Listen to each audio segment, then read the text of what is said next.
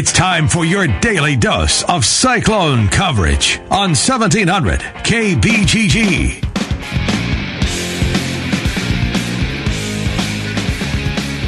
Hey, everybody, welcome in. It's the second hour of Jimmy B and TC right here on the Big Talker, 1700. This is going to be fun now because it was media day for the Iowa State Cyclones. That means Matt Campbell and company meeting the news media. Alex Halstead was there. He joins us right now, 24/7 Cyclone Alert. Alex, as always, pal, welcome to the show. And what did you glean out of the media days with Matt Campbell, his third media day? Yeah, this media day was a little bit different because we've already talked to Campbell twice in the last week. We talked to him last Wednesday and then to preview fall camp, and then we talked to him Friday after the first fall camp practices. So the house cleaning stuff, all that sort of stuff was kind of in the past, so there was nothing really newsy, and we kind of asked him about the stuff we wanted to ask him. But some stuff was still pretty interesting, I thought. You know, one thing that I've been interested, because he mentioned it Friday and I thought would be interesting to talk to him today about, was his post-game message in the bowl game. Because after that game, J.D. Wagner told me, he said that Campbell had just come in the locker room and said, I'm excited for the offseason.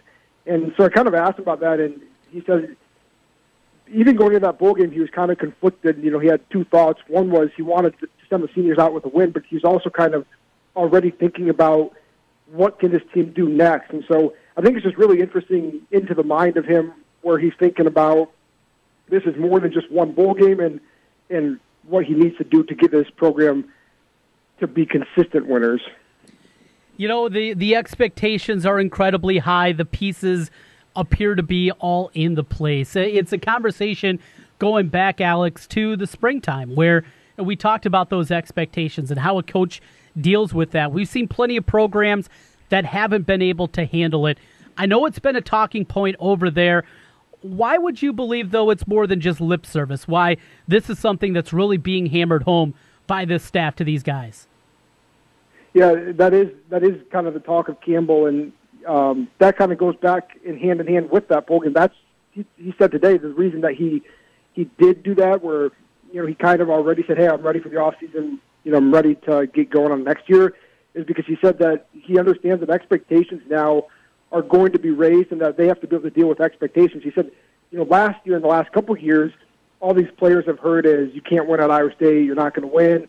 And he said now it's kind of, there's still maybe some negative, but that now it's like they have these expectations. He said that's a whole different thing to deal with. And so he uses the word ego a lot, and he said that if this team starts thinking like they're better than they are, then they aren't going to have success. And I think, you know, it can sound cliche, but he brings up the margin of error at Iowa State not being very big, and I was just looking through some data, and going back to 2009, Iowa State's played 42 one-score games, and it is a small margin of error at Iowa State, and there have been years where I think Rhodes one year went like 0-5, and you're not obviously going to bowl games in those years. Last year they went 3-4 in one-score games, and I think Kyle Kemptis said it and kind of probably trickled down from Campbell. They could have probably went 9-3 if they win a couple more of those, but they also could have lost a couple of those one-score games they did win and been a 5-7 team. And so that's kind of what Campbell said is, yeah, it was a good season, but we're still right on that margin of error and kind of pushing that. It's not like they've arrived yet. Having a good conversation right now. Alex Halstead, 24/7 Cyclone Alert is our guest. All right, so the expectations are sky high. Did you get from a feeling, I guess, from talking to Matt Campbell, some of his assistants, the players today, are their expectations sky high? Yeah, I think they expect to be competitive in every game. I think that's a confidence they've started to play with since beating Oklahoma. I think just the fact that they beat Oklahoma on the road in that game with everything working against them, I think has given them confidence that they're good enough to compete with anybody. And Campbell referenced that again as maybe an aha moment last year where it doesn't mean they are going to go beat everybody, but it means that these players at least have confidence that they can. And so I think there's a lot of confidence in that. And, Kemp has talked about this too, where, they understand the urgency, especially with their schedule, of not taking, it took them probably 4 weeks to really start to settle in last year, but they don't have that luxury when you're playing, Iowa week 2, but even week 1 you're getting a top 5 FCS team, or they might be number 6, but then you get Oklahoma week 3, and so they know the urgency of it, but I think they also have confidence that if they're playing their best, that they can beat any of those teams on their schedule as well. Alex Halstead joining us as we take a look around Iowa State athletics. You can find his work over at CycloneAlert.com, part of 24/7 Sports. Alex, another thing that I wanted to get your thoughts on is the offensive line, and we talked about it a bit last week with the depth chart that came out, and then what you guys were able to see in the open practices for the media members. And having Julian Good-Jones, his flexibility, a guy that has a lot of starts on the inside, now out at the tackle spot. Injuries seemingly happen to every offensive line. It doesn't matter the level of football that you're talking about here. How important his flexibility is to be able to man really all 3 positions, center, guard, and tackle.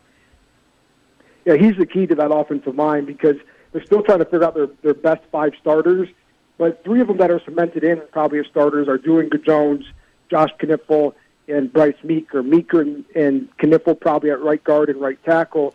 Good-Jones is kind of the piece that can move around depending on who else emerges. And so Campbell is really, really excited that he could play guard, tackle, or center depending on kind of who emerges for those other 2 jobs. And I asked Campbell today because he keeps saying that offensive line is kind of the piece. How good that offensive line is, he basically says, is what is going to determine a lot of their success in 2018, and he's challenged them with that since the spring.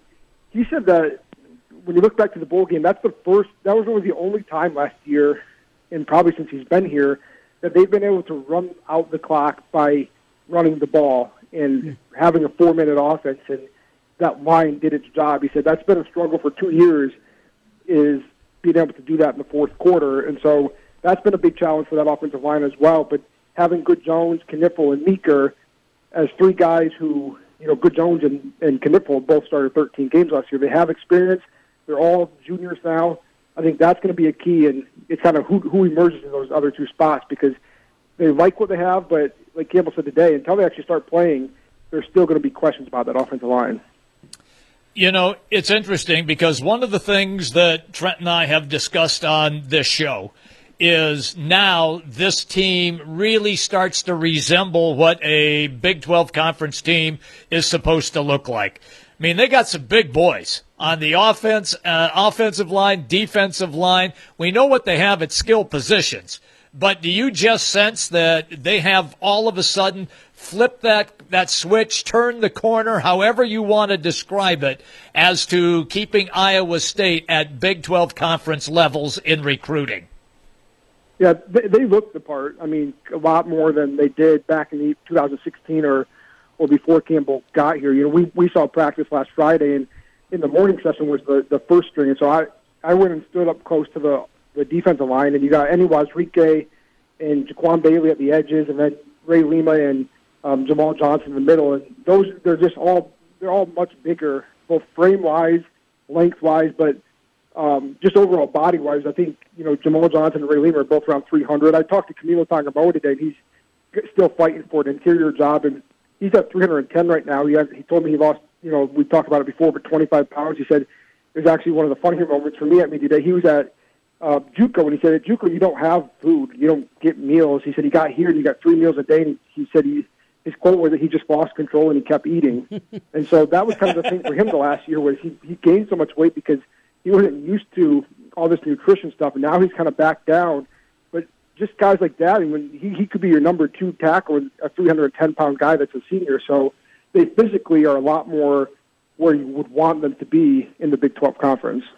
You mentioned Tangamoa. What is the expectations for him? A rotation piece, certainly up front. And in terms of snaps, 20, 25, 30 a game.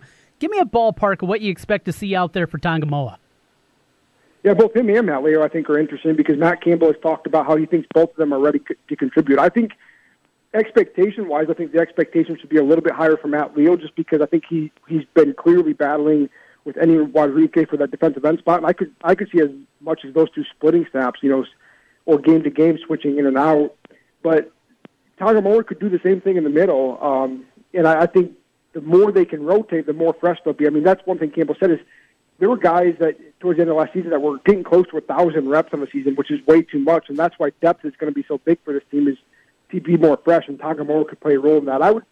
I think you're probably right. 2025, I think, would be a good number, and I think some fans would like it to be higher. But at the same time, it's going to depend on how much you want Jamal Johnson or Ray Lima off the field. You know, those guys you're going to want fresh. You know, 300-pounder can't play 75 snaps a game. And so that's why I think Tagovailoa is going to be so key in that. He could be that first guy that rotates in, and that gets him, you know, maybe 25-plus snaps a game.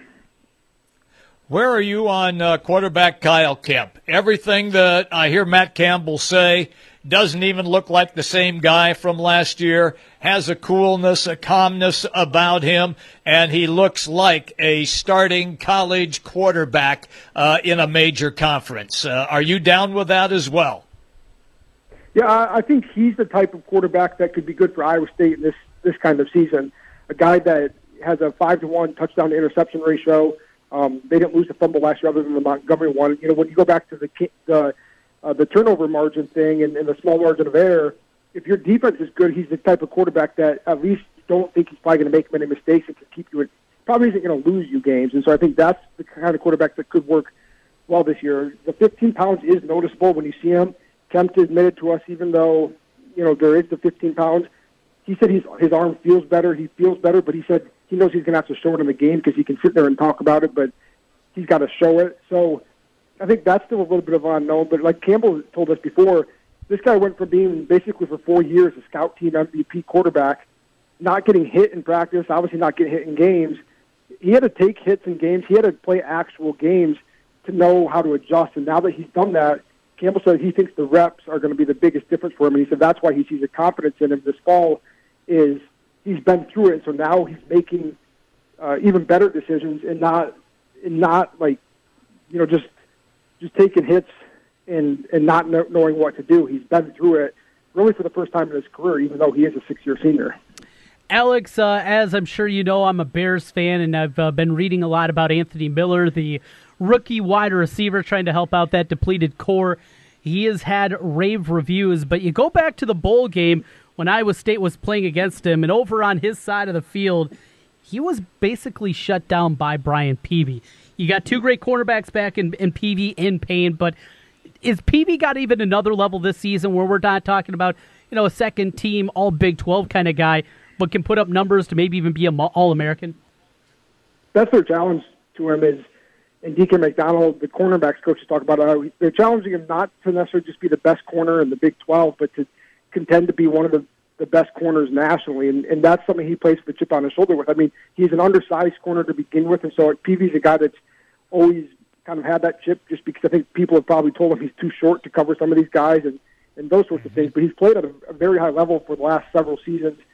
It seems like he's been at Iowa State for quite some time. I mean, he's going to have played 3 years under Matt Campbell, which is crazy to think, and I think he does have another level. I mean, there was a reason he came back and didn't go early to the NFL. I think there was a couple things they wanted to see, and the number one thing, they just wanted to see consistency. You know, we saw him Big 12 play at times. Teams didn't pass towards him even. And, you know, Memphis targeted him a little bit more. I think he made probably a mistake or two against Anthony Miller. But like you said, he also made some plays against him. So I think that's going to be the big thing. And they got him and Payne, and then you got DeMonte Ruth now at safety. You know, they got three veterans there, and I think as much as those guys having good years, they really got to bring the guys behind them along because that, you know, after losing all three starting safeties from last season, after this season they're going to lose all their corners, and so it's just kind of a constant cycle of college football. But Peavy this year gives them arguably the best corner in the Big 12. When you watch, when you get a chance to watch some of the practice sessions, they got a awful lot of QBs, and I'm just kind of curious. I know what the two deep says with Kemp and Nolan, but where are you on the other guys that you're getting a chance to see? Can you make a determination on those guys yet? Well, Campbell said today that he thinks that the one thing is that they all have you know, characteristics that you like and ability that you like, and that he thinks that there's like you said, I wouldn't say that it's too many, but it's about as many as you would want. So it's really making it competitive between those three to even be the third string. So, you know, 1 and 2 is pretty set with Kemp and then Nolan, and then you got Brock Purdy Real Mitchell, both true freshmen, and Devin Moore, a redshirt freshman, but a guy that missed a year because of an ACL injury. I don't know who's number 3. I kind of get the sense that, if Brock Purdy could learn the offense quick, he could really vault up into that spot just because, what little bit we saw, he's got a really nice arm. But it's also another dynamic because maybe Real Mitchell's not number 3 if you were going straight quarterback, but he might be the best chance out of those 3 to play this year if they do a special package. So I think they all have different roles potentially, but I think they really like Brock Purdy's talent, and a guy that obviously had a lot of interest late, from a Texas A&M. The talent's there. It's how quickly does he adjust to the playbook, and they would probably hope he doesn't have to burn his redshirt this year, though. Thought it was interesting. You had a quote from Matt Campbell from today talking about going in and studying other teams. And this is something that obviously happens across football. No surprise that Matt Campbell has his staff do something like that. But just the way that they go about it, assigning homework, if you will, to members of his staff, finding teams that fit what they do offensively, both in the college game, in the NFL. Take us to that conversation and your takeaway with Matt Campbell and some of the offseason work that they had. Yeah, he had mentioned the NFL early on, and so then I asked him later, I said, I thought that was interesting. You mentioned the NFL. How much do you put into that in the offseason? That's when he kind of went into, he said, they take 4 teams from college football every offseason and 4 from the NFL, and they do this on both offense and defense. But, for, let's say, offense, and they try to find 4 teams that fit at least kind of what they do, and they just try to study the game. And he said they come back for spring ball, and maybe they end up deciding it doesn't fit their players, but he just likes to always kind of be thinking of different things. And we really see that, he has some things that maybe sometimes sound like cliches, especially I think, the players' formations plays is what he says a lot, and, that's how kind of the order he goes. But we've really seen it. We saw them adapt to the defensive scheme last year because the 4-man front wasn't working. They thought they had players that ran a 3-man front better, so they went to that. And I think the same thing's probably going to hold true, and I think we'll see it offensively this year. Is last year they didn't use the tight ends a lot in the passing game. This year they feel like they have them. They might adapt their offense more towards a tight end and running backs. And so he really does, switch things. And I talked to one assistant. He said they even did that for recruiting, where in Campbell's first years as a head coach, period, they looked at what Clemson was doing, what Oregon was doing, just recruiting-wise. And so they've really studied things, whether it's offense, defense, special teams, or even recruiting. Campbell's pretty introspective as a coach, and I'm sure most coaches are, like you said, but it's sometimes interesting just to hear them talk about it. It's always good, pal, when we get a chance to catch up with you. Was there anything that stood out? You got about 40 seconds. Anything that stood out to you today that you went, oh, I didn't know that? Well, one other funny story was, we hear so much about Jaquan Bailey. Campbell kind of ribs him when he talks about interviews. They're staying in a hotel for 2 weeks during fall camp here, and he pairs them up with just random roommates that maybe they don't know. And so he said last week that Jaquan's probably the worst roommate to have. Jaquan told me today that Ray Lima plays a game with him to see who can be quiet the longest in practice, and Jaquan still has not won that. He's an interesting guy, but someone I think that kind of adds another dynamic to that defense. Good stuff. Hey, Alex, we will do it again soon. In fact, we're going to see you out at the fair on Thursday. Looking forward to that. And, well, you have to work a little bit later that evening, but maybe we can sneak a cold one in beforehand. Yeah, I should have a little bit of time between, and I don't think I made it to the fair last year, so this gets me out there right away. There we go. Alex Halstead. He'll be joining us from the State Fair coming up on Thursday, as we'll be there live from 3 until 6 o'clock. Coming up an extra hour of the program before Kansas City Chiefs football, Jimmy B. And we know you got no time for the fair, so you're not even going to make it out there. I'll just give you a call or something. And that'll be fine. Look, I don't care about the butter cow, okay? Where are you going to be located? You're not a true Iowan, Jimmy B. You're not a true Iowan. Well, the butter cow just doesn't do it for me. Where are you going to be located? It's a great question that I don't know the answer to. Wherever the Cumulus stations are set up, that's where I'm going to be. I'm the guy on the live remote on opening day on Thursday. I don't know where they're putting me, but I'll find my way, and I'll let the people know when I know. You know how radio is. I'll find out last minute, and we'll let everybody else know last minute. Sounds like a plan to me, everybody. All right, we're coming right back. Paul Myersberg, USA Today, will be our guest on the Big Talker 1700. Stephanie Goodhue of Iowa Realty is a full-service residential realtor serving all of Central Iowa. She specializes in new construction, relocation, acreages, single-family, and condo townhouse sales. Stephanie Goodhue, a buyer's agent and a seller's agent, along with a member of the National Association of Realtors and the Des Moines Area Association of Realtors. Let Stephanie provide a free market analysis if you're considering selling your home. Stephanie Goodhue of Iowa Realty. She will lead you home. Sponsored by Indeed. Are you hiring? With Indeed, you can post a job in minutes, set up screener questions, then zero in on qualified candidates in an online dashboard. Get started at Indeed.com/hire.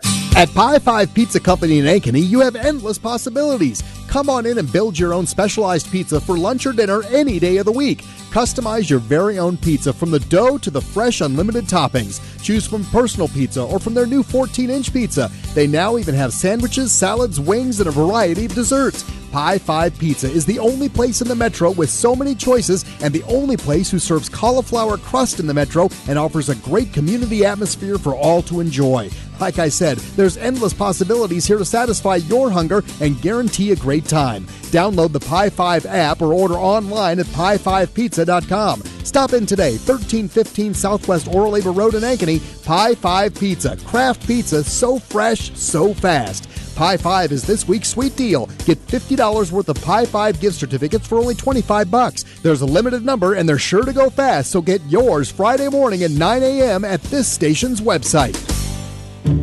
All money managers may seem pretty much the same. But while some money managers may recommend high commission investment products, Fisher Investments avoids them.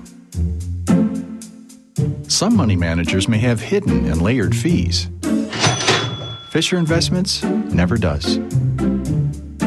And while some money managers are happy to earn commissions from you, whether you do well or not, Fisher Investments fees are structured so we do better when you do better. In other words, we're structured to be on your side. Maybe that's why most of our clients come to us from other money managers. Talk with us and find out why so many experienced investors are switching to and staying with Fisher Investments. Fisher Investments, clearly better money management. Investments in securities involve the risk of loss. Visit us at FisherInvestments.com to find out what we can do for you.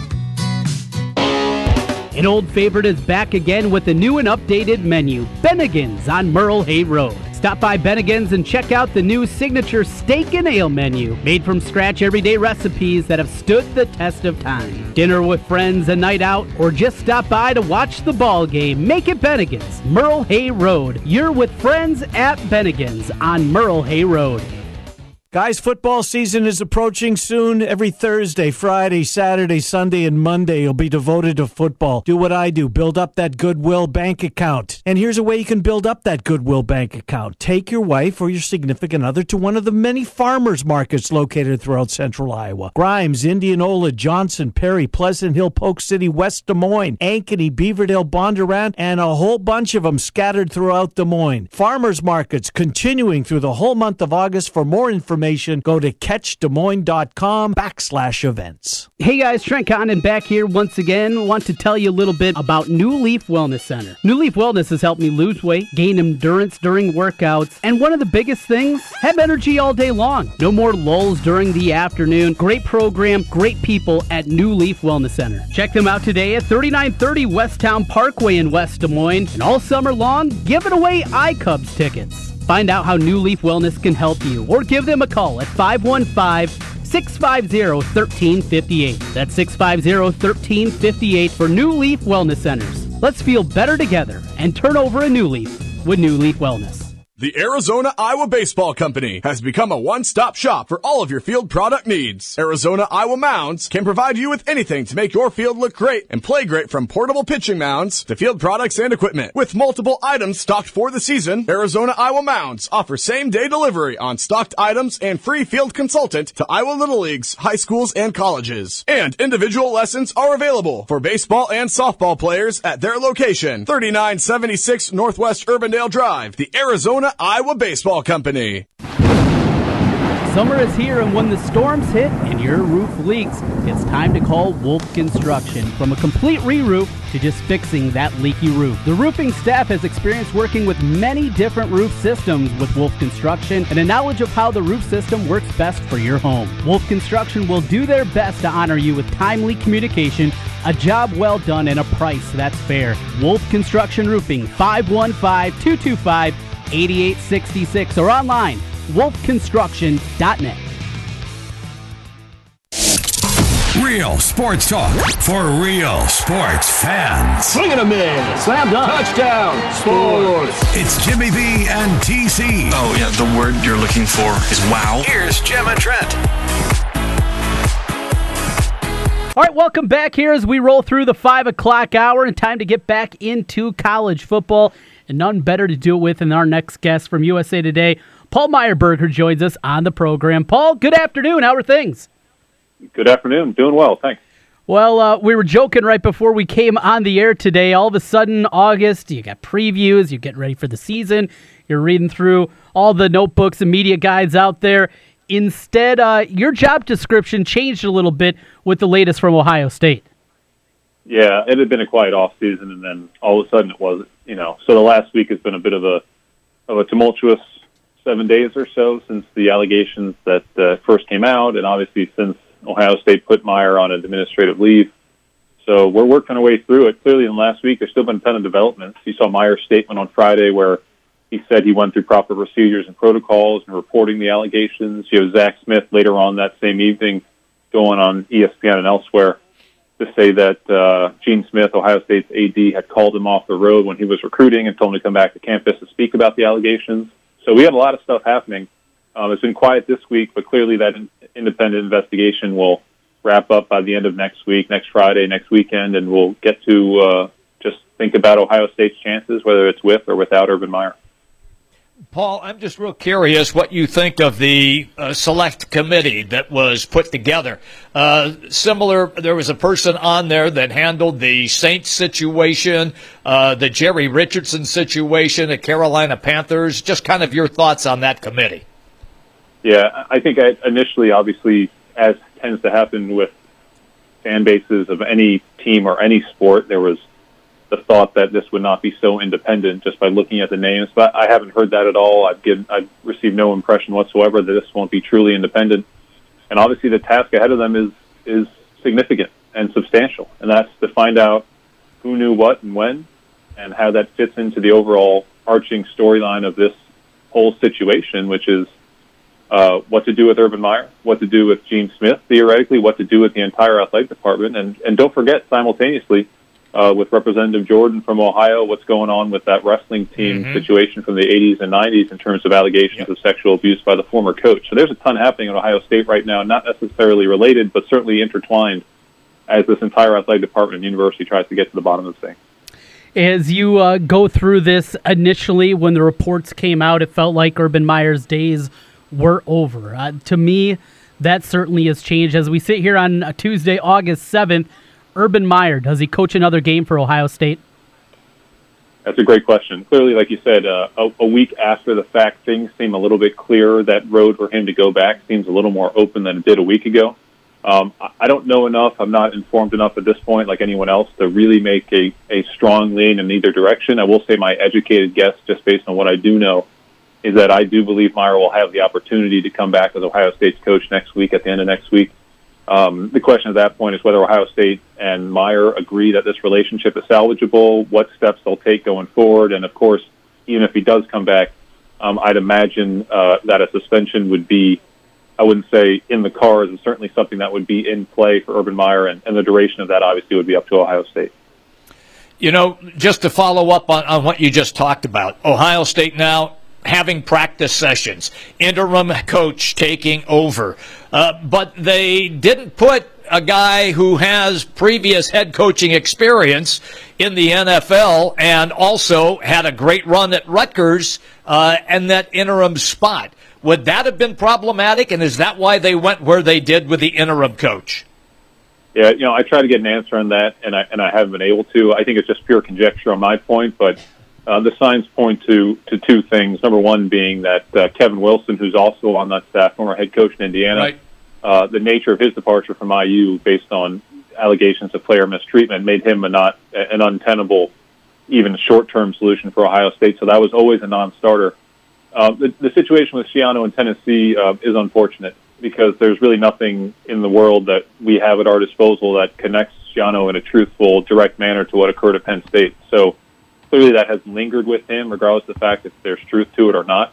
Like I said, it's conjecture on my part, but I do think that the nature of what happened this past offseason with Schiano in Tennessee, and regardless of the fact that he's a fantastic football coach, certainly on a college level in particular, I think and I would assume that played a role, but like I said, I can't say for sure. I just know from speaking to people at Ohio State and having connection to that program for the last year or so that Ryan Day, who is now the interim coach, co-offensive coordinator and QB coach, Chip Kelly disciple, people at Ohio State, including Urban Meyer, think the world of Ryan Day. And Ryan Day is and will be a future head coach at some school, some Power 5 stop in the near future. So Ohio State thinks highly of him. So clearly at the same time as they looked at Wilson and Schiano and might have shook their heads at the idea, Ohio State's very high on Ryan Day. And it's another reason why even if Meyer does not return, I do think Ohio State will be ready to play in September. And even if they don't really reach their full potential, which is obviously a national title, I think it's ridiculous to think that even with Ryan Day and without Urban Meyer that they can't win the East and end up winning the Big Ten. Paul Meyerberg joining us here as we take a look around college football. You can find his work at USA Today. Paul, jumping over and trying to transition away from this story just to real football here for a moment, I wanted to pick your brain a little bit on Notre Dame. Preseason, number 11. We've seen the Irish plenty of times in the past have high rankings and then falter this season. Michigan in week number 1, then the schedule eases up. Still, quarterback, Brandon Wimbush appears to be the guy, but is that competition more open than many people believe with Ian Book and Phil Jurkovich, the freshman coming in? Could you see a situation where Wimbush maybe has a pretty tight leash going into the game against the Wolverines? Yeah, I mean, I have to say he's got a tight leash because I do think, based on everything I've heard and read, that Wimbush is the guy without even a question as of right now today. So I do think that he'll go into that game, without that looking over his shoulder idea, though it's hard to say that and then go out and do it. But I think for Wimbush and for Notre Dame in particular at that position, they do have a few options. I don't think the true freshman or Brian Kelly is the direction he wants to go in, but Book has played. Book has thrown the ball well, if a little bit too carefully and at times a little bit inconsistently. But I look at the two of them, and I do think for Notre Dame, they'll find a solution out of it. I think Wimbush for Brian Kelly presents the widest skill set and the most kind of varied ability to do things within that offense. Like you said, it just kind of is not, I'm trying to think of the right word. It isn't great for Notre Dame, in my opinion, to open with Michigan because you look at the schedule after that, and like you said, it's very, very workable. You almost would want Michigan late in September and open with a Ball State and a Vandy rather than getting right to the Wolverines. But I think Notre Dame is a contender, and I almost hesitated saying that because I've been burned so many times like we all have in the past, but I think that the potential is there. And there are certain guys in Notre Dame that I think will be national names. I think Devon Coney out at linebacker is a guy who can be a national name, be an All-American guy, and they do need those sort of difference makers on defense in particular. So I think there are weapons there. I think the schedule, like you said, is workable. But, it's 60 minutes into the season. Notre Dame could see its kind of playoff hopes get put on life support if they get bombarded by Michigan, which I think is obviously a possibility. I'm with you on that. I think Michigan's going to be very, very good. Take me then to the nation's number 1 team in Alabama. And with what Jalen Hurts had to say, thought he was pretty honest with his comments. I don't think people, or Alabama fans anyway, are used to having a player talk honestly like that. What do you make of that?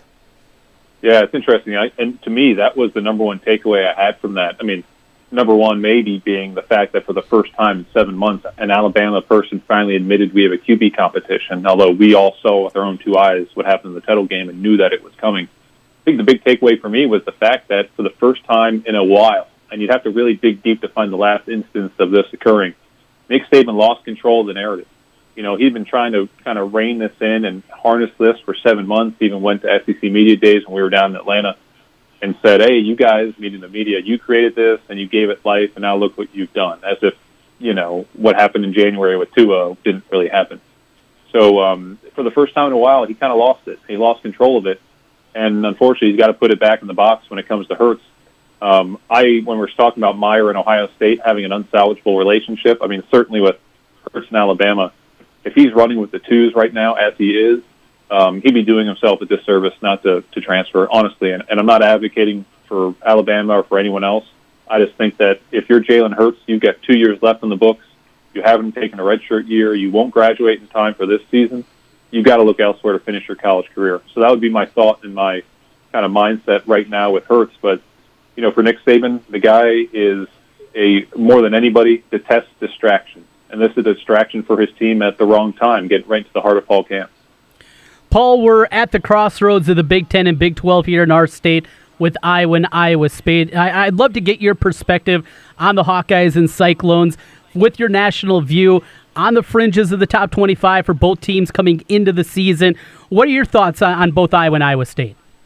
Yeah, I think the way you described it is the right way. That's how I would say it. I think both are on the fringes. I think what's kind of strange and weird about the dynamic between those two teams, when not head-to-head, but just thinking about both of them at the same time nationally, that Iowa is consistent, and they're stellar, and they're there, and they're not going anywhere. I mean, you can just pencil in 8 wins, I believe, for this team, and obviously, as always with Iowa, there's always the potential for more. Always the potential for that kind of bump, explosion, that pop year. I think it's going to be harder in the West this year for the simple fact that Wisconsin, to me, is a top 5 team. I have Northwestern in my top 25. I think Nebraska is going to be unbelievably improved. So it's going to be a hard road for them to get into the top 25, but clearly they're a team with that potential. And Iowa State, on the other hand, I mean, their floor, I'm trying to think, I'm going to try not to mess up this metaphor because I always mess it up. Their floor is lower than Iowa's floor, okay? Mm-hmm. But their ceiling, to me, obviously based on last season, is substantially higher. So I think Iowa State, it's early. I think it's a little bit early just to throw them into the top 25 based on the fact they had a bunch of nice wins last year and a really great year overall. But clearly they have that sort of potential. It's just unfortunate, and this is kind of off topic, it's unfortunate to me, knowing what he's doing in Ames, that Coach Campbell needs to stand up earlier this week, or I don't remember, maybe it was over the weekend, and just kind of shoot down Ohio State rumors. That's unfortunate, because I wish that people, instead of just kind of anointing him as the next head coach at here or here or here, would just focus on what he's doing with the Cyclones, and he's just doing fantastic work. If anything, I know he gets written about a lot. I don't even think that the work that he's done is getting the amount of due respect on the national level. Good stuff out of you on that one, Paul. The ceiling is the floor, world famous by Michael Jordan. You covered That's your right. base just fine. Yes, you covered your base just fine. As far as the non-conference schedule for Iowa and Iowa State, look, we know Iowa and Iowa State had an unbelievable overtime game last year. Everybody is so excited about playing again this year, the Cy-Hawk rivalry. However, Iowa was going to have Northern Illinois, considered to be the top team in the MAC, coming in, and Iowa State has got to play South Dakota State. So could we possibly see upsets early here or not? Yeah, I mean, look, we're all old enough to remember when NIU beat Iowa. This wasn't that long ago, so I know NIU's got that potential. I do think they're probably no worse than number 2 in the MAC. I tend to lean towards Toledo because Toledo's got these receivers that are out of this world, and they can pitch and catch it. But NIU can give them a game. I mean, no doubt about it. And Iowa State, I mean, it just seems to happen. They always meet week 2, and you always kind of think, are they both looking ahead, and will they get caught napping? I hope not, for both teams' sake, and obviously for the rivalry's sake. I'd love to see them both be 1-0 and either receiving votes or, if not, in the top 25 heading into week 2. But I'd put both those teams on upset alert, even if, I don't know, I mean, NIU playing Iowa, I assume Iowa would be about a 2-touchdown favorite, but if NIU got that win, I don't think anyone would be shocked. I think NIU is a good team, and I think Iowa has had issues in the past with them. So I'd hate to see them both lose. I think they will both win, on the other hand, but clearly looking ahead to Cy-Hawk, and that's a hell of a rivalry and worth the price of admission. So hopefully they're both 1-0 and in the mix. Absolutely. Paul, it's great having you on the show. Thank you very much for your time, man. You have a great day. You too. Thank you, guys. Okay, there you go. Paul Meyerberg, USA Today, right here with Jimmy B and TC on the Big Talker 1700. Back at it, we continue on till the top of the hour. It's Jimmy B and TC on 1700 KBGG. Jim, getting ready for the night in sports. Before we get into the baseball, let's start with Hard Knocks tonight. HBO will have it 9 o'clock, and it will be the Cleveland Browns. We'll be talking to Ken Silverstein later in the week, and we'll get his thoughts on everything happening with the Browns. Hey, we don't usually get a very good team in this spot, and, well, we get the worst team in this spot in the Cleveland Browns, coming off of 1-31 over the last 2 seasons. Are you excited at all for this? I wouldn't call it excitement. I'd call it interest. And I think probably the reason that we all have interest is because of the number 1 pick in quarterback Baker Mayfield. And I just think that people want to see if the guy was, A, worthy of the number 1 pick when other quarterbacks were out there, Darnold, Allen, and more. Rosen, I can toss him in as well. But Baker Mayfield, I think, is the story for the Cleveland Browns, even though we already know, Trent, that he is not going to start. We know it's going to be Tyrod Taylor, who the Browns traded for with the Buffalo Bills. And I guess, I'm more than good with that. You've had lots of top draft choices sit for a year, and this one would be absolutely no different, especially if Tyrod Taylor is playing well and the Browns are surprising some people and actually winning a game here and there. Okay, I'm good with that. But I think the interest will be, A,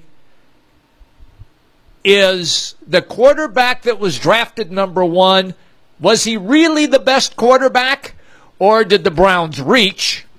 Second, we know that they're not going to let anybody into that RV that's parked out there that Mayfield is paying for. So I want to see how the cameras negotiate around that, and if the players tell them to take a hike when they want to get away and escape for a little while in that RV.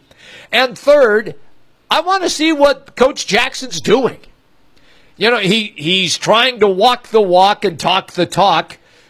And everybody seems to think when you talk to all the NFL analysts that the Browns have capabilities of winning 4, 5, maybe even 6 games this year, and being competitive in others. Will we really get the sense that they're just not going to be just god-awful like they have been, and that they really might turn into a real NFL team? That I suppose those are my takeaways that I want to take a look at, and probably that's why I would watch it tonight. You know, pretty much every season of Hard Knocks, you walk away afterwards saying, yeah, this team's going to be better than I thought. Last year, Tampa, I think, a great example of that. You talk yourself into it, and we know what happened there. And I'm sure there's going to be a lot of people that will go through the same with the Cleveland Browns this year, but it's fun. Hard Knocks is so well done. One of the best parts of August for me is Hard Knocks, and going to be into it starting tonight. So changing topics here before we run out of time, Jim, and over to what we have outside of Hard Knocks this evening in the Cleveland Browns. Little baseball this evening. We've also had some day baseball going on this afternoon. Jim, last night my Minnesota Twins took it in the short hairs. Just the little gleam of hope that I had was thwarted as they got throttled last night. So, though I will flip it on, in fact, it's coming up here in just a few minutes. Since you get that 6:10 first pitch, I'll start my evening there. But Cubs, always got to watch the Cubs. Cubs, Kansas City, that'll be at the forefront of things. And I stayed up way too late last night watching Philly, Arizona late into the evening. I might have had a wager on it too, so that also plays a part. You know how that goes for me. Yeah. But tonight it'll be Greinke in the matchup for the D-backs. So I'll keep an eye on that one. Anything else grabbing your attention tonight in baseball? Also Dodgers, Oakland, and that great story of the A's as they just keep finding ways to get it done. Late night, pretty good baseball going on this evening. It is pretty good baseball, and you're right. I was there as well, watching the walk-off home run for the Diamondbacks that won that game over Philly. I think Pittsburgh, Colorado, I've got a little interest in that one as well. So I think tonight, Trent, it's going to be, the whip around. You're just going to be bouncing from game to game a little bit, just trying to catch bits and pieces and see what teams are doing in their respective contests. I I just, you know me, I start locking into baseball more this time of year, even though football is coming. Yes, I'm well aware of that. But this is when it gets interesting for me. And look, I'm going to keep, and this will sound stupid, but I'm going to keep tabs on the Milwaukee-San Diego game just because I want to see, can the Brewers still hang around to keep it interesting against the Cubs? So I will sample it for a little while, and then I'll move on to something else. But I did feel bad for you last night because Cleveland just pounded the Twins, and it was over early. Yeah, well, better that than me having hope for even longer. So it's not too bad. Didn't work out too bad. And Jim, we'll be back tomorrow on a Wednesday. We'll talk about Hard Knocks. We'll talk about baseball. We got college football. We got a whole lot going on. And then on Thursday, you get a break because I got to head out to the State Fair and do the show. And in fact, an extra hour of the program from 3 until 6 before Kansas City Chiefs football on Thursday. So I'll maybe give you a call. You can do a segment with me, but it's going to be fun. Going to have some special guests that are going to be making their way out there and hanging at the fair before we get Kansas City Chiefs football. They play Houston. Also on Thursday night, Green Bay will be hosting Tennessee in their first game. The Bears' second game of the preseason in Cincinnati. We're going to have a ton of locals going. The Vikings are over the weekend against Denver. Yep. Football is a-coming, Jimmy B. We are getting ever so close. I can't wait, pal. You know that. Look, I always talk about how I start to get an interest in baseball and start to follow the top teams, and that is true. But, man, oh, man, if there's a football game on, even if it's an exhibition game in the NFL, you know I'm dialed in. So I'm looking forward to that as well. Well, that will do it for the program today. We'll be back tomorrow starting at noon. Myself and Ken Miller from noon until 2. Iowa's only local show over the lunch hour, then 4 to 6 on your drive home here with Jimmy B and TC. If you miss any portion of the program, you can always catch it over on the podcast page. 1700kbgg.com is where you can find it, or just search Jimmy B and TC. It'll pop up there. We talked Big Ten football earlier today with Seth Gruen. We had Adam Teicher on from ESPN.com talking Kansas City Chiefs and breaking down 1700's NFL team in Kansas City. Paul Meyerberg on the national scene in college football was here, and Alex Halstead on the Cyclones. A busy show. A lot of great interviews will be up later this evening on the podcast page. Thanks to everybody out there for listening in. We'll be back tomorrow starting at noon. All here on 1700 KBGG.